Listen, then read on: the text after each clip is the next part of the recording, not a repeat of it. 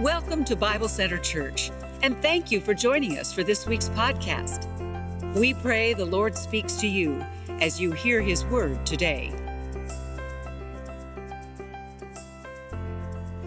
Please open your Bible app to Exodus 31. Exodus 31 is where we're going to be. And before we start, I just want to say thank you for tuning in with us. Thank you for joining us online or on TV. It's so great to have you. Bible Center family, thanks for staying connected and being a part of us right there from your home.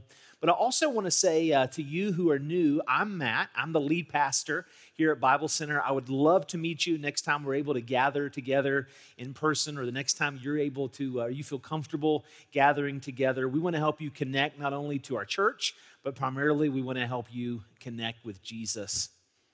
I want to begin today by asking a question about heroes. When I use the word hero, what comes to your mind? I'll tell you what comes to my mind. First, my dad comes to my mind, and then my grandpa comes to my mind, and first responders and people, veterans come to my mind. But when I use the word hero, specifically, let me ask you, what comes to your mind in terms of movies or books that you've read? Here's what I picture. First of all, Captain America. Captain America comes to my mind, right? He is like the ultimate hero, the hero's hero. But I was thinking this week about the people who actually make heroes possible. So before it was Captain America, it was Steve Rogers. And without Dr. Abraham Erskine, the scientist who created the super soldier serum, there would be no Captain America.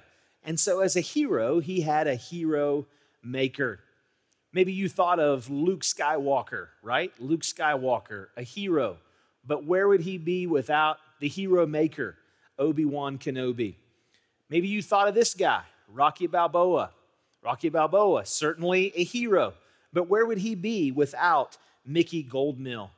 Maybe you thought of Harry Potter. Harry Potter was a hero. But where would he have been without Dumbledore? Dumbledore was a hero maker. And then there was Katniss Everdeen. Katniss Everdeen, who outsmarted President Snow. She was certainly a hero. But where would she have been without a hero maker, Haymitch? Haymitch was actually the reason she became a hero. And we have to mention Frodo Baggins. Where would he be without Gandalf? All of these heroes have something in common. All of them had a hero maker. They were ill-equipped to meet the demands in their life until a hero maker came into their life and mentored them, provided wisdom, direction, tools, and even courage to soldier on. Now, today we're going to be talking about heroes and hero making, and I'm convinced this message is important for you for two reasons. I think it's important for all of us. The first reason is that maybe you are looking for a mentor. You're looking for a hero maker, somebody who, for a while, you've wanted somebody to invest in your life, and maybe you're new to Christianity and you've wanted somebody to show you what that means, or maybe it's just somebody at work, or maybe you're a single mom and you would love to have a more seasoned or an older woman to pray for you and pray with you. So I believe this sermon is relevant for you. But I'm also convinced that the answer to your prayer, the answer to your desire, is also in those who are watching and listening today. You see, I hope you won't discount that God could use you to build into someone else's life. The Lord could use you right where you are, right who you are, to build into somebody's life and actually be a hero maker. Today, I'm going to be talking about making heroes, why it's so important, and how do we do it. Let's go ahead and dive into Exodus 31, starting in verse 1. The Bible says, "Then the Lord said to Moses, 'See, I have chosen Bezalel, son of Uri, the son of Hur, of the tribe of Judah, and I have filled him with the Spirit of God, with wisdom, with understanding, with knowledge, and with all kinds of skills to make artistic designs for work in gold, silver, and bronze, to cut and set stones, to work in wood, and to engage in all kinds of crafts. Moreover, I have appointed Oholiab, the son of Ahisamach, of the tribe of Dan, to help him. Also, I have given ability to all the skilled workers to make everything I have commanded you: the tent of meeting, the ark of the covenant, law with the atonement cover on it, and all the other furnishings of the tent, the table and its articles, the pure gold lampstand and all its accessories, the altar of incense, the altar of burnt offering and all its utensils, the basin with its stand, and also the woven garments, both the sacred garments for Aaron the priest and the garment for his sons when they serve as priests, and anointing oil and fragrant incense for the holy place. They are to make them just as I commanded you. Now, what is this passage all about? If we could summarize this passage in one sentence, how would we do it? Here's how I do it. Moses was more interested in making heroes out of others than being a hero himself. If I were to summarize what we just read, I would say Moses was more interested in making heroes out of others than being a hero himself. Now, we're actually talking today about the tabernacle. I'll show you a picture here of the tabernacle. This is, of course, an artist's rendition. The tabernacle was a place in the Old Testament that they built for God to meet with his people and his people to pray and meet with him. And so what we're talking about in Exodus 31 is actually the guy, the general contractor, who built this under God's direction and under Moses' leadership. His name was Bezalel, and he oversaw its construction. Now, if we think just for a minute about the beauty of it, if we were Moses, if you were Moses, if I were Moses, it would be tempting to take the credit for the building of this. But instead, in Exodus 31, Moses gives the credit away. He said, no, actually, it was Bezalel who built the tabernacle. And he mentions him in 3 chapters: Exodus 31, Exodus 35, and Exodus 36. In total, Bezalel and his apprentice possessed all sorts of artisan gifts. They were skilled with precious metals. They could do masonry and woodworking. They oversaw the building and cutting and sewing and cabinet making and casting and metalworking and stone cutting and engraving of the tabernacle. Now think with me just for a minute. Where did they learn to do these things? The answer is obviously they learned to do it in Egypt. Bezalel and his apprentice and his team were born in Egypt. They had been in Egypt. The people of Israel had been in Egypt for 400 years, and they were quite young, and so they were born in a labor camp in Egypt. While in Egypt, they learned to build ornate temples and palaces and tombs and fortresses. They were well versed in hieroglyphics and pictorial frescoes and carvings painted in brilliant colors. So here you've got Moses lifting up, platforming, giving the credit to Bezalel. Why did he single him out? What was so special about this man? Well, really, there's 2 things in the Bible that are very special. One is the fact that he's very, very young. 1 Chronicles chapter 2, verses 18 and 19 say, essentially, he was the same age as Moses' great-grandson.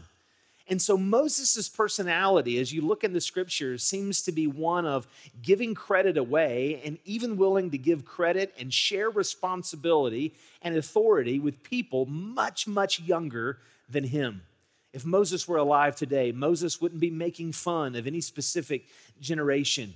Moses would have the heart of the Apostle Paul, who said in 1 Timothy 4:12, don't let anybody look down on you because you're young, but set an example for the believers. So the first reason is because he was young. But the second reason Moses singles him out under the inspiration of the Holy Spirit is because Bezalel was actually the first person in the Bible to be filled with the Holy Spirit, or at least, to be mentioned that he was filled with the Holy Spirit. And what I love about that is that Bezalel isn't a pastor. He's not a priest. He's not a religious leader. He's a contractor. He's a carpenter. And he's the first person in the Bible who is said in this passage we just read to be filled with the Spirit. I hope that encourages you today, because God isn't just interested in filling the clergy with his Spirit, but we need God's Spirit when we provide medical care, when we wire up a house, when we teach students, when we take care of West Virginia highways and bridges, when we build cars, when we mine coal, or when we work at Walmart. Moses was more interested in making heroes out of others than he was about being a hero himself. And we see this all throughout the Old Testament, specifically the 5 books that Moses wrote, Genesis, Exodus, Leviticus, Numbers, Deuteronomy. Think of all the people that Moses platforms. He platforms Abraham and Sarah and Isaac and Rebekah and Jacob and Rachel and Jochebed, his own mother, Miriam, his sister, Aaron, his brother, Jethro, his father-in-law, Hur and Caleb and Joshua, his own apprentice. Now, here's what I want to encourage you to do. I want to challenge you today to do this. Ask yourself this question. Do I want to be a hero or a hero maker? Do I want to be a hero or a hero maker? Do I want to be a person who's noticed for doing good works, or do I much prefer teaching and mentoring others for them to get noticed for doing good works? Am I trying to be the hero, or am I trying to make heroes out of others? Everybody wants to be a hero, right? Everybody wants to be a hero, yet few understand the power in being a hero maker. Now, think about what would happen if we were to truly ask ourselves this question and follow the Lord's invitation to be more hero makers instead of trying to always be the hero ourselves and pointing to ourselves and taking all the credit ourselves. Imagine what would happen in our homes. Imagine what would happen in our jobs. Imagine what can happen in our church, in our community, in the community of faith, and even outside the community of faith. Imagine how your life would be different. Imagine how your focus would be different. Imagine how your funeral one day would be different if you spent your life focusing on 1, 2, or 3, or 4, or 5, or maybe 10 people that you invested your life in. I want to challenge you to ask yourself, do I want to be a hero or a hero maker? Now, before we go any farther, I want to recommend a good book to you. This particular book is called Hero Maker by Dave Ferguson and Warren Bird. You can read it in a couple of days. It is great for leaders. It really helped me. I read it this past week in just a couple of days. It really inspired me with some thoughts actually related to the story from Exodus 31 that we're talking about. So I would strongly encourage you to pick that up wherever you buy your books. But we ask this question, why does God invite us to be hero makers instead of heroes? Why does God invite us to do that? Well, 4 reasons. First of all, hero makers have discovered that dying to self and living for God's kingdom through others is the secret of multiplied results and greater impact. Now, I realize that's a lot of words, but think about that for a minute. Hero makers have discovered that dying to self, it's got to start there, and living for God's kingdom through others is the secret of multiplied results and greater impact. Now, Bezalel is one of my favorite Bible characters, and I can't wait to meet him when we get to heaven. But Bezalel understood this truth. I appreciate so much about him. According to verse 6 that we just read a moment ago, he had an apprentice. Exodus 35 and verse 34, if you're taking notes, Exodus 35, 34, says that he even had the gift of teaching others, and his apprentice had the gift of teaching others. Both of them were living for a cause greater than themselves. They invested their lives in others while they did their jobs, while they did their duty. That's what Jesus meant in Matthew 6:33 when he said, "Seek first the kingdom of God and his righteousness, and all these things will be added unto you." Jesus wasn't saying, stop going to work, stop taking care of your family, stop mowing your grass. That's not what he was saying. He was saying, as you're doing all these things, make sure you're doing everything in your life for the kingdom of God.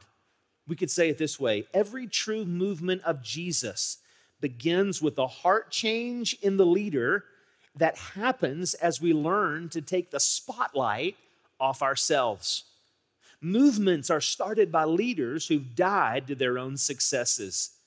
Hero makers know that if they focus only on addition, they'll never get to multiplication. Hero makers understand that if we focus on multiplication, we can see God-sized results. God invites all of us to shift our thinking, and it's hard to do. But even this week, I'm meditating on how I can apply this to my life. Shift our thinking away from wanting to be the hero, but instead of being hero makers. I want to share with you a few things that I wrote in my journal. Actually, I wrote a number of statements in my journal, and so I'm just going to open up and let you know what I wrote for me and for our church this week. First of all, instead of thinking that ministry happens through our leadership, going forward, we'll begin to see ministry happen through multiplied leaders. Secondly, instead of focusing on addition from this point forward, we will focus on multiplication.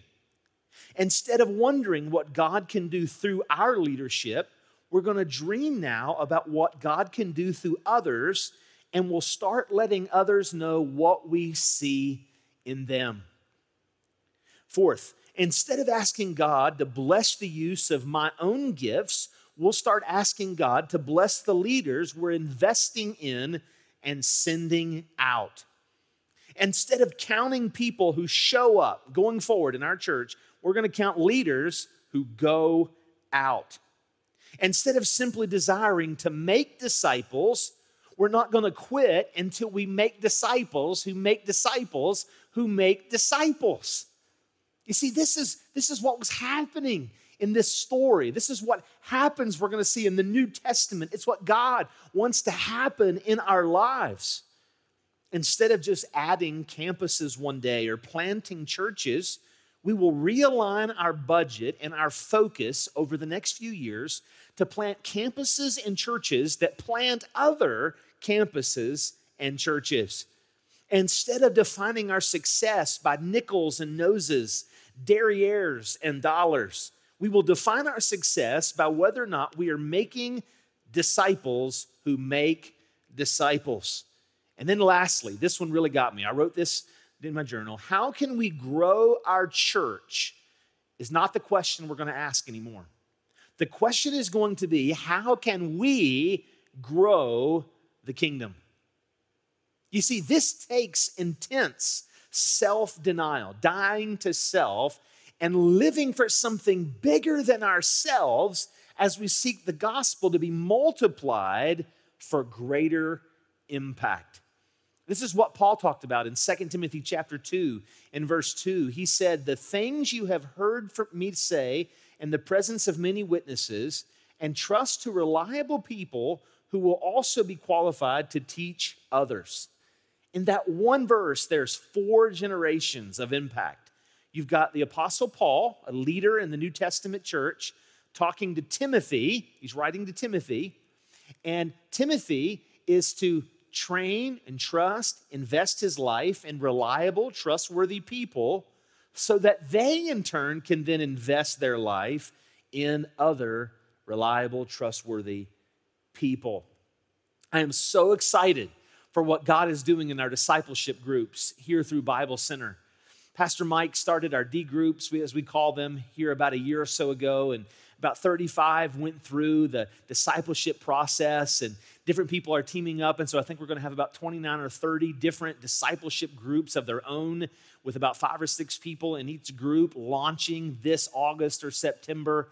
And I'm so excited for that because as every single year, as those who go through our discipleship group and Life on Life ministry, as those branch out and as we branch out and as I branch out, I just picked my location of where my group's going to meet this week. I'm so excited because I believe God is teaching us and helping us live this out. Hero makers have discovered that dying to self and living for God's kingdom through others is the secret of multiplied results and greater impact.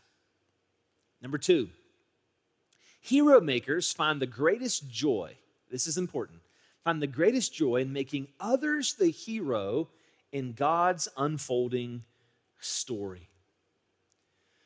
Now let's think for just a minute about how much hero making and heroism is ingrained into our psyche. When I was a little kid, I remember shooting baskets in my backyard basketball hoop and just picturing that I had won the NBA championship with the last second shot and the crowd was going wild. There's something about little boys that desire to be the hero. Maybe if you're a nurse, at one point you dreamed of becoming the next Florence Nightingale, or if you're a teacher, you dreamed of becoming the next Anne Sullivan who mentored Helen Keller. Maybe you've envisioned yourself in front of thousands of screaming fans as you shred the guitar and they scream and you're popular beyond your wildest imagination. Or maybe you've imagined yourself with some sort of standing ovation after a recital. There's an aspect to our ambition that's actually good. There's an aspect to ambition that's actually a gift from God. And it goes all the way back to Genesis 1:26 through 28, when God told us to take dominion over the earth, to be fruitful and multiply, but take dominion over the earth. And so there's a part of our ambition that's a beautiful thing. It's a godly thing. But if we're all honest, there's also part of our ambition that's broken. There's part of our ambition that very quickly tends towards selfishness and greed and arrogance and self-glory.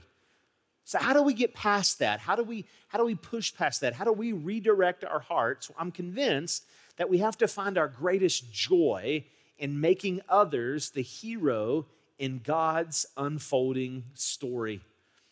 We could illustrate it like this, or we could rephrase it like this. Let's build a platform and then invite other people to stand on it with us. Or we could say it this way. Let's decide to start growing fruit on other people's trees. Or let's push other people into the spotlight of life instead of ourselves. You see, the measure of a leader is not what you do, but what people do because of you. Now, how can we do this practically? Practically, how is this lived out? There's several different ways that you could start. I would suggest what I call an I see in you conversation. The four most important letters of the alphabet are I, the letter C, the letter N, and the letter U. I see in you conversations. And one of the best places to start is somebody who's already in your life. Maybe it's a child, maybe it's a sibling, maybe it's a distant relative, maybe it's a friend, maybe it's a classmate, somebody that you could just look at them and say, hey, can I share something good that I see in you?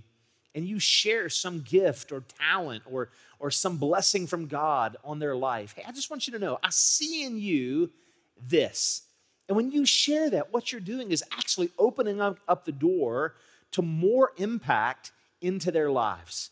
I see this in you. Maybe you could start volunteering at the Maker Center. As the Maker Center starts to slowly get geared back up, we're starting some classes again next week. I'm thankful for those who've invested and who are volunteering in the Maker Center. Pastor John and I just had lunch just this past week with a couple of guys who are now partnering with Mary C. Snow Elementary, and they want to teach young men and women about business and entrepreneurship there near the Maker Center. Maybe that could be you, or maybe it's something else. Maybe it's just simply taking somebody under your wing at work and teaching them what you know. Now, the hard part about that is that it takes more time. It takes time for us to invest in the lives of others. One of my mentors used to say this. He said, first of all, he says, I'll do this, talking about preaching, and then you watch. He goes, then you can actually, I'll preach, but you can help me develop the sermon. Then he would say, okay, then now you develop the sermon and I'll help. Then he would say, you preach and I'll watch. And so you see that slow progression. I'm sure my mentor had plenty of other things he could have been doing besides investing in me. But that slow process eventually led to me doing what I do today. Heroes are made, not born. For every hero, there's a hero maker. Someone out there needs you. Number 3, Why is this so important?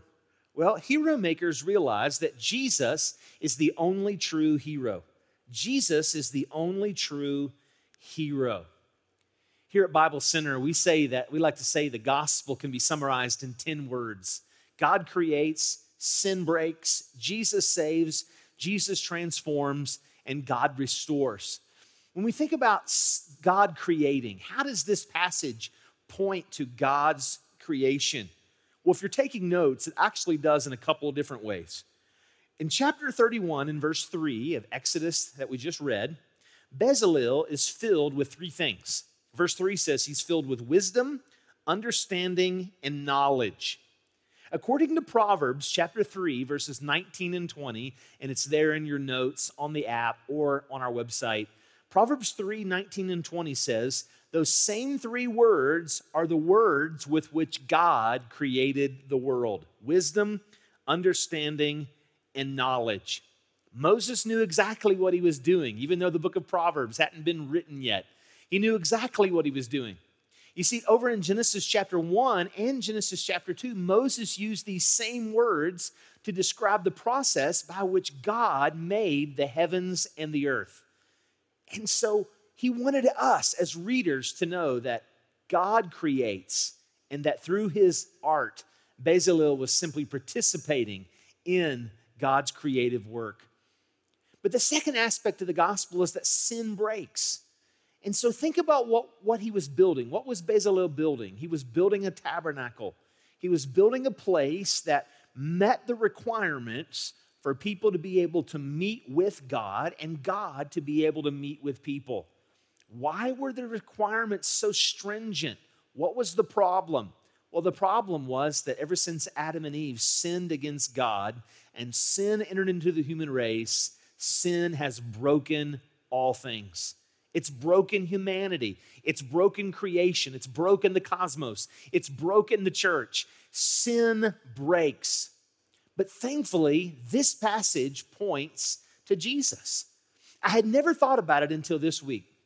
Bezalel is actually a picture or a type of Jesus Christ. He's a picture, an illustration of Jesus. You say, in what way? Well, think about it with me.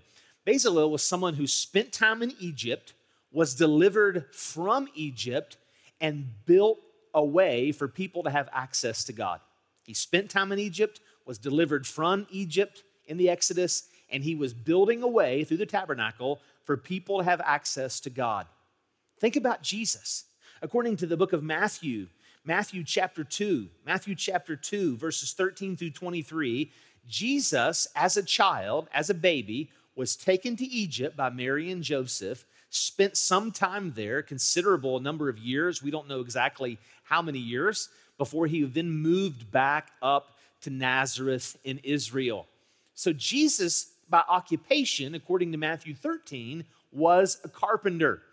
So Jesus was taken to Egypt for a time. He was saved out of Egypt as Mary and Joseph heard that the king had died and they were able to move back to Israel and settle in Nazareth. He was saved out of Egypt and was used to build access. He built access to God. Except the difference is Jesus didn't build a tabernacle or a temple. Jesus was the temple.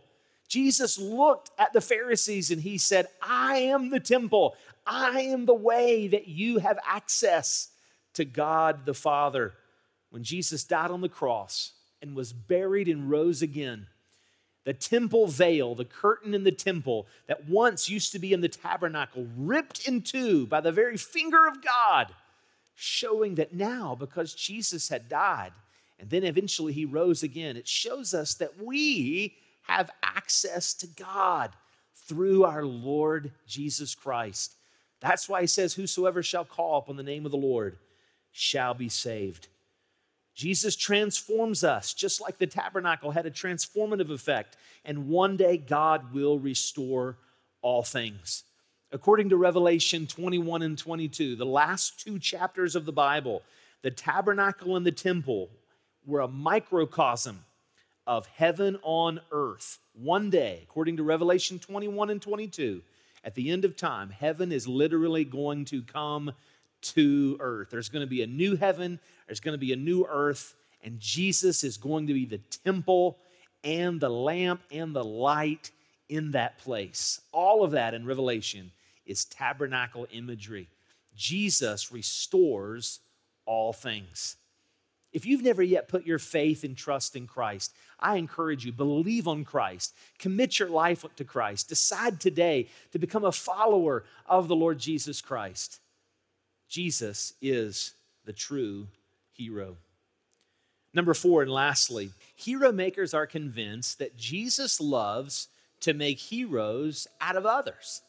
Not only is he the one true hero and the only one really authorized to be called a hero, but Jesus actually loves to make heroes out of others. He was a hero maker. Matthew 4:19, Jesus said this, "Follow me," talking to his disciples, "and I will make you fishers of people." From the very beginning, his philosophy was to build into the lives of others so that they could then spread out, multiply, and build into the lives of others. Matthew 28:19 and 20, Jesus said, "Therefore go," literally it's while you are going, "make disciples." That is the command in this passage. Make disciples of all nations, baptizing them in the name of the Father and of the Son and of the Holy Spirit, teaching them to obey everything I have commanded you, and surely I am with you always to the very end of the age. And then in John 14:12, Jesus said, "Very truly I tell you, whoever believes in me will do the works I have been doing, and they will do even greater things than these, because I am going to the Father." Let me ask you, do you feel as a Christian, if you're a follower of Jesus, do you feel that you do greater works than Jesus? Boy, I sure don't. I don't at all. And I'm studying for this sermon this week. What did Jesus mean by that we're going to do greater things? He didn't say you can do greater things. He said we will do greater things than him. Does he mean that we're going to preach greater sermons than the Sermon on the Mount that he preached? Surely not. Does it mean we're going to pray greater prayers or do greater miracles than raising Lazarus from the dead? No way. But the word greater means this. Greater refers to the reach and extent of our works as we see the Spirit multiplied through us into the lives of others. I'm convinced on the authority of God's word, if you're a follower of Jesus, you can be a hero maker. It doesn't matter where you were born. It doesn't matter your status in life. It doesn't matter your title. It doesn't matter the bottom line in your checking account. It doesn't matter any of that. What matters is that you are a child of the King, and the King has called you to serve him and invest in the lives of others. I'm convinced that God wants this for our church. Not only are we going to be a church who makes disciples, but more than that, I want us to be a church, and we will be a church who makes disciples, who makes disciples, who makes disciples. Why are we going to be passionate about this? Well, for those 4 reasons I just mentioned. Hero makers have discovered that dying to self and living for God's kingdom through others is the secret of multiplied results and greater impact. Hero makers find the greatest joy in making others the hero in God's unfolding story. Hero makers realize that Jesus is the only true hero, and hero makers are convinced that Jesus loves to make heroes out of others. I want to challenge you. Ask yourself today, ask yourself this week, do I want to be a hero or a hero maker? Somebody, somewhere needs you to make the right choice. God bless you. Let's go live it this week.